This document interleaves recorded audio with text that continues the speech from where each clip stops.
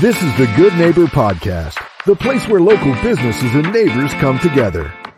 Here's your host, Jeff Gardner.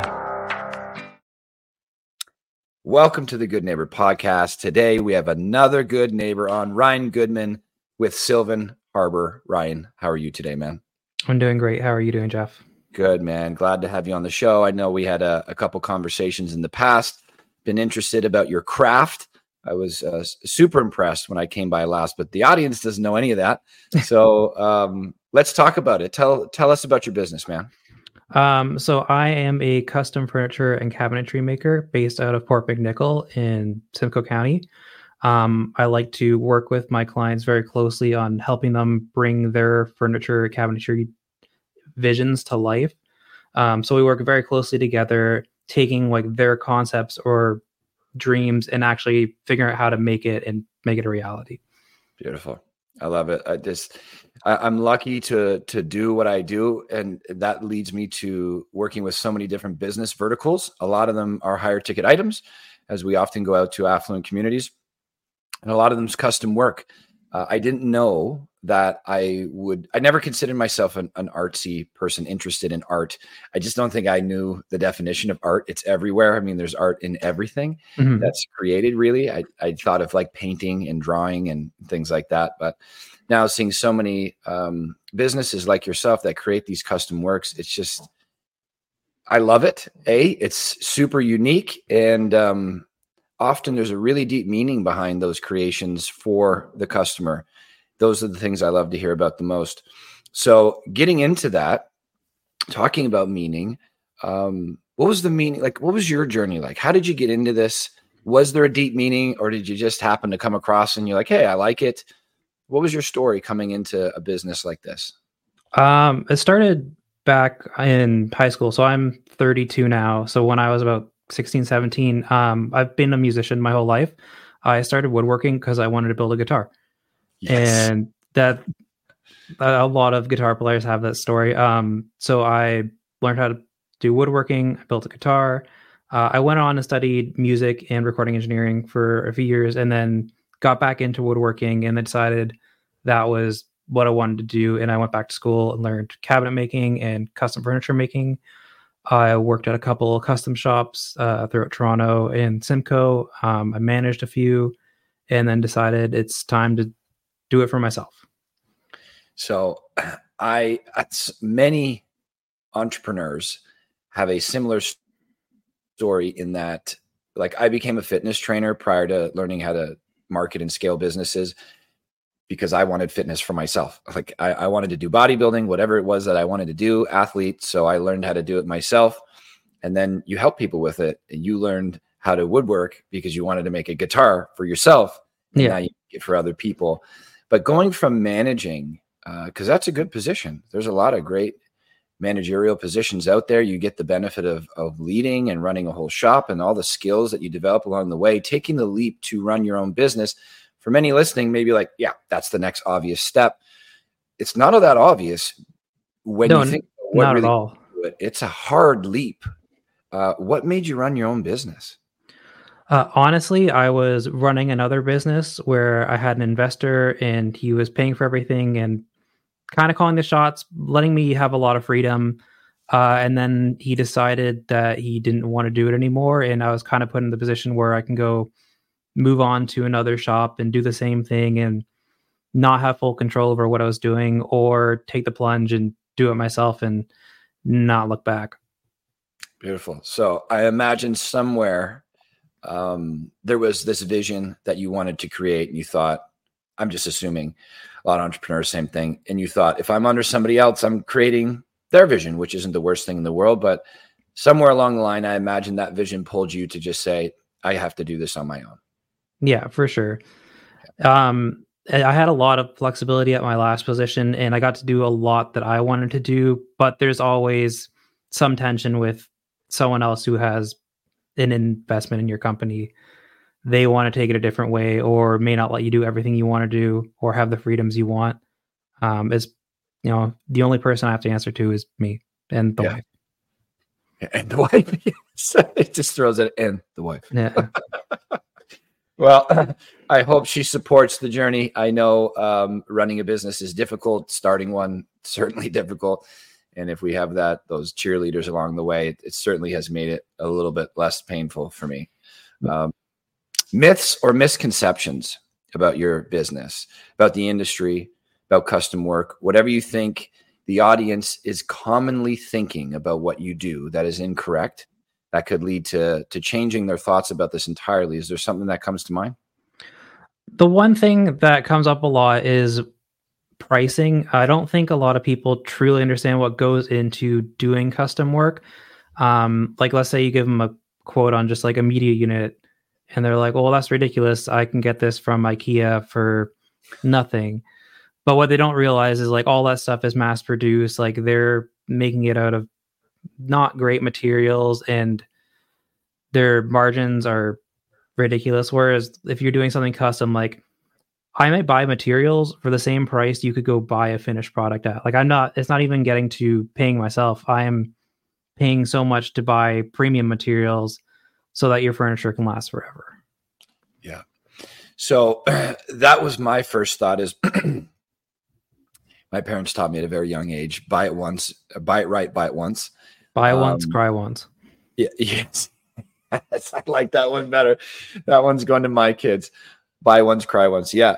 No, but it's right. I mean, for whatever reason, if I can get the good thing for $1,000 or the crappy thing for $200, for some reason, the brain often leads us to that point because that's what's right in front of us right now. Whereas foresight seems to be something we struggle with. If that thing breaks down multiple times and you look back over that 10 or 12 year period, you had to buy it 3 or 4 times over. Yeah. That's the cost problem plus the stress problem. If you buy something that breaks and it really impacts your life rather than just getting it once, not even considering the beauty side of custom work. So is there anything I'm missing outside of custom work? It's the quality, it's the lifetime, the beauty of it.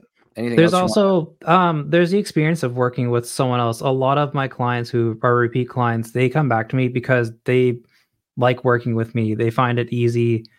They get to say exactly what they want, or even if they don't know, they can give me ideas and I can help them figure out what they want. Whereas if you just go to like a store to just buy something, if they don't have what you want, that's it. And you can't always explain to them what you're looking for.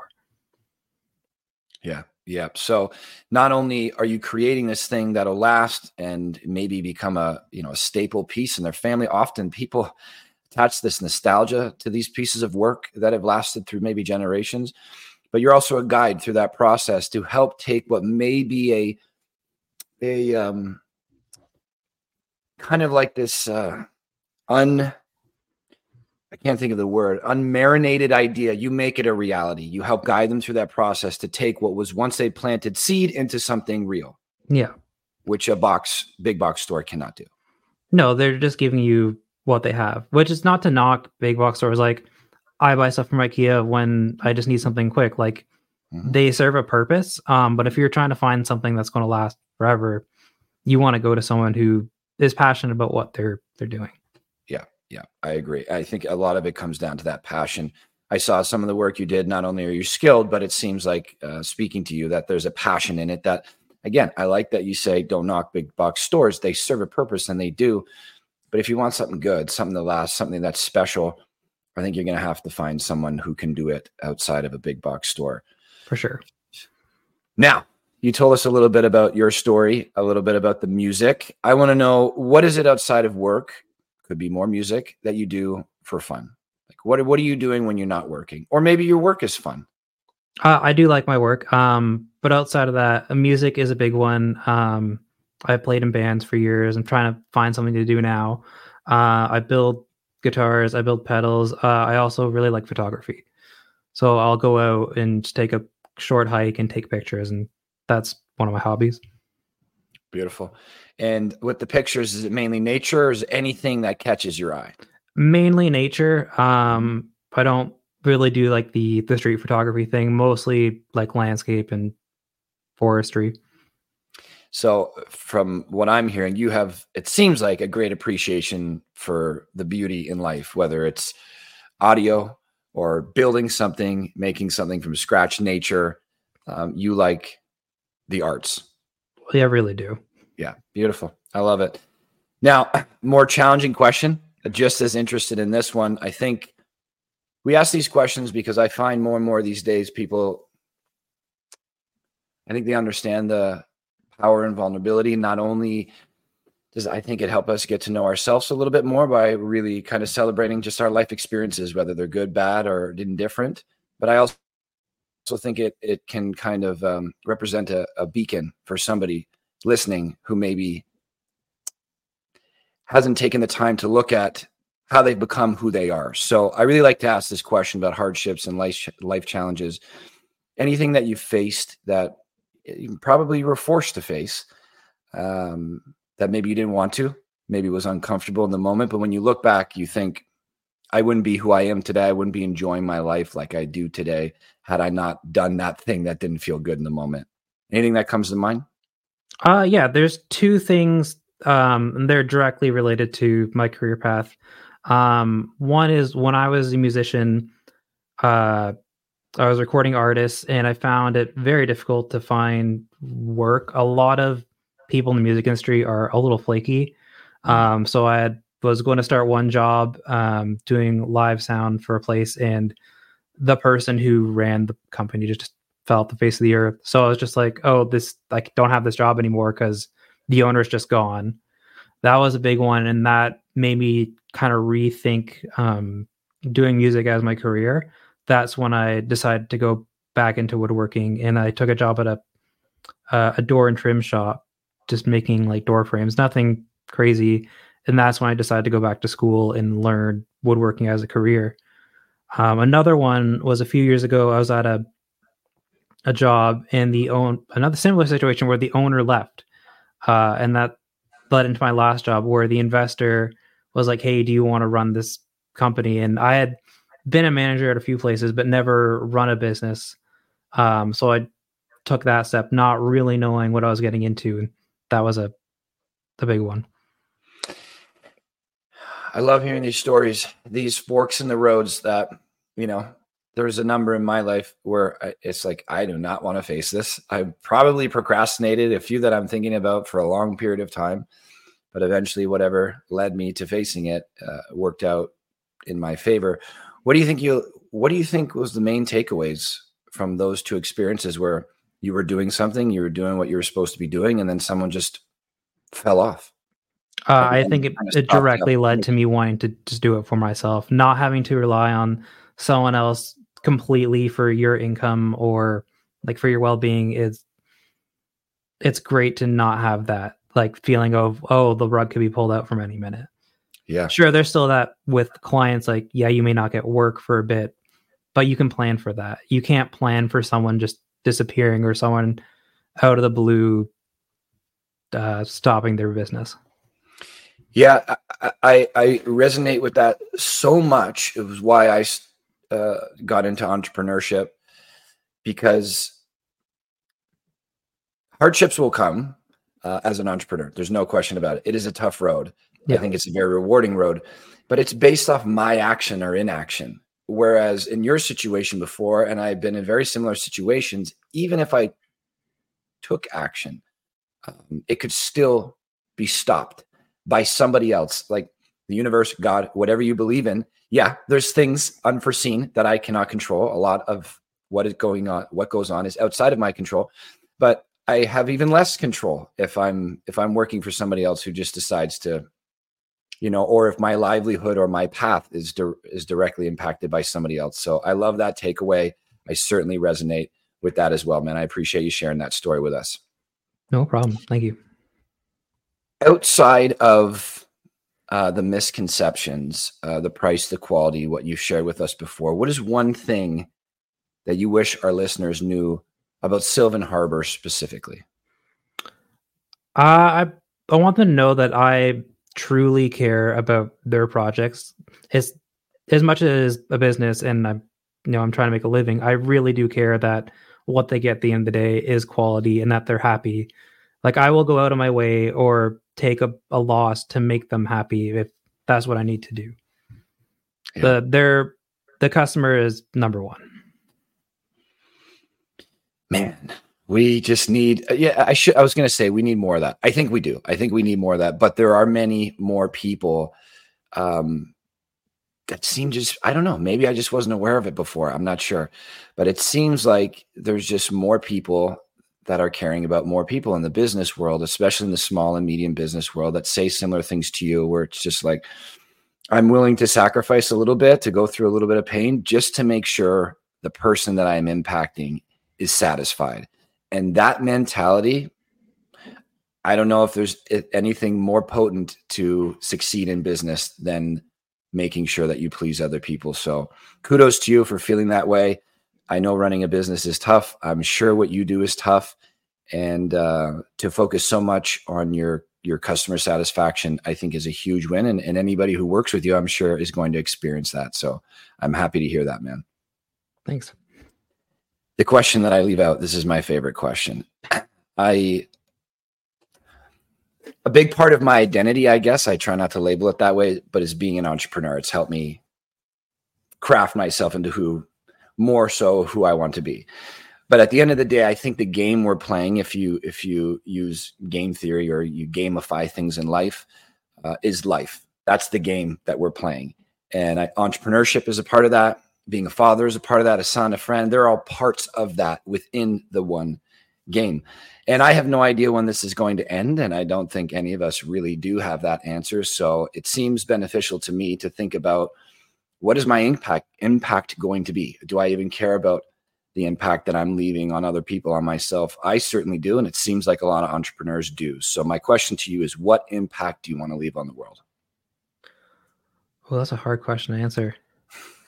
I think I just want to help people like enjoy their lives more. I want to, whether it be with a piece of furniture or helping them get to where they need to be. I just want to make a difference in people's lives. I feel like that sounds a little cheesy, but it's a hard question to answer. You know what? I just had somebody on earlier this morning and they're like, this is going to be a corny thing. I just want to make people happy. I just want to, make one person smile a day. Corny, cheesy. That's what we love on this show. It's called the Good Neighbor Podcast. We're trying to spread those positive vibes, but I think it's much more than that. I think, really, if you're just out there trying to help people, I think it's very good for the individual, because I know for me, when I'm helping people, I feel good. I mean, Tony Robbins is considered cheesy by a lot of people, and he says the secret to living is giving. And whether you believe his other things or not, I think he tapped into something pretty cool there. So I love that. I love that your mission is to try to get people to enjoy their lives more. That is, could you imagine if all of us did that? If everybody on the planet woke up each morning saying, just want to help somebody a little bit. So I love that that's what you're trying to do, man. I think you got a great story. I know some of the work you've done. I think you're running a great business. You got a real craft, a real skill to your craft. So how can people find out about you? How can they contact you? Yeah, sylvanharbor.ca, Sylvan Harbor on Instagram or Facebook, or if you want to get in touch with me directly, just Ryan Goodman on all social media. I run the Instagram, so you'll get a hold of me, and we can go from there. Beautiful. So you got the website, you got the social medias. They get directly in touch from you from either of those platforms. Beautiful, man. Well, Ryan, it was a pleasure talking to you again, man. I appreciate you sharing so much. I think you got a great story. As I said a few times, thanks for coming on the show, man. I appreciate it. Thank you for having me. Absolutely. Thank you for listening to the Good Neighbor Podcast Midhurst. To nominate your favorite local businesses to be featured on the show, go to gnpmidhurst.com. That's gnpmidhurst.com or call 705-413-3775.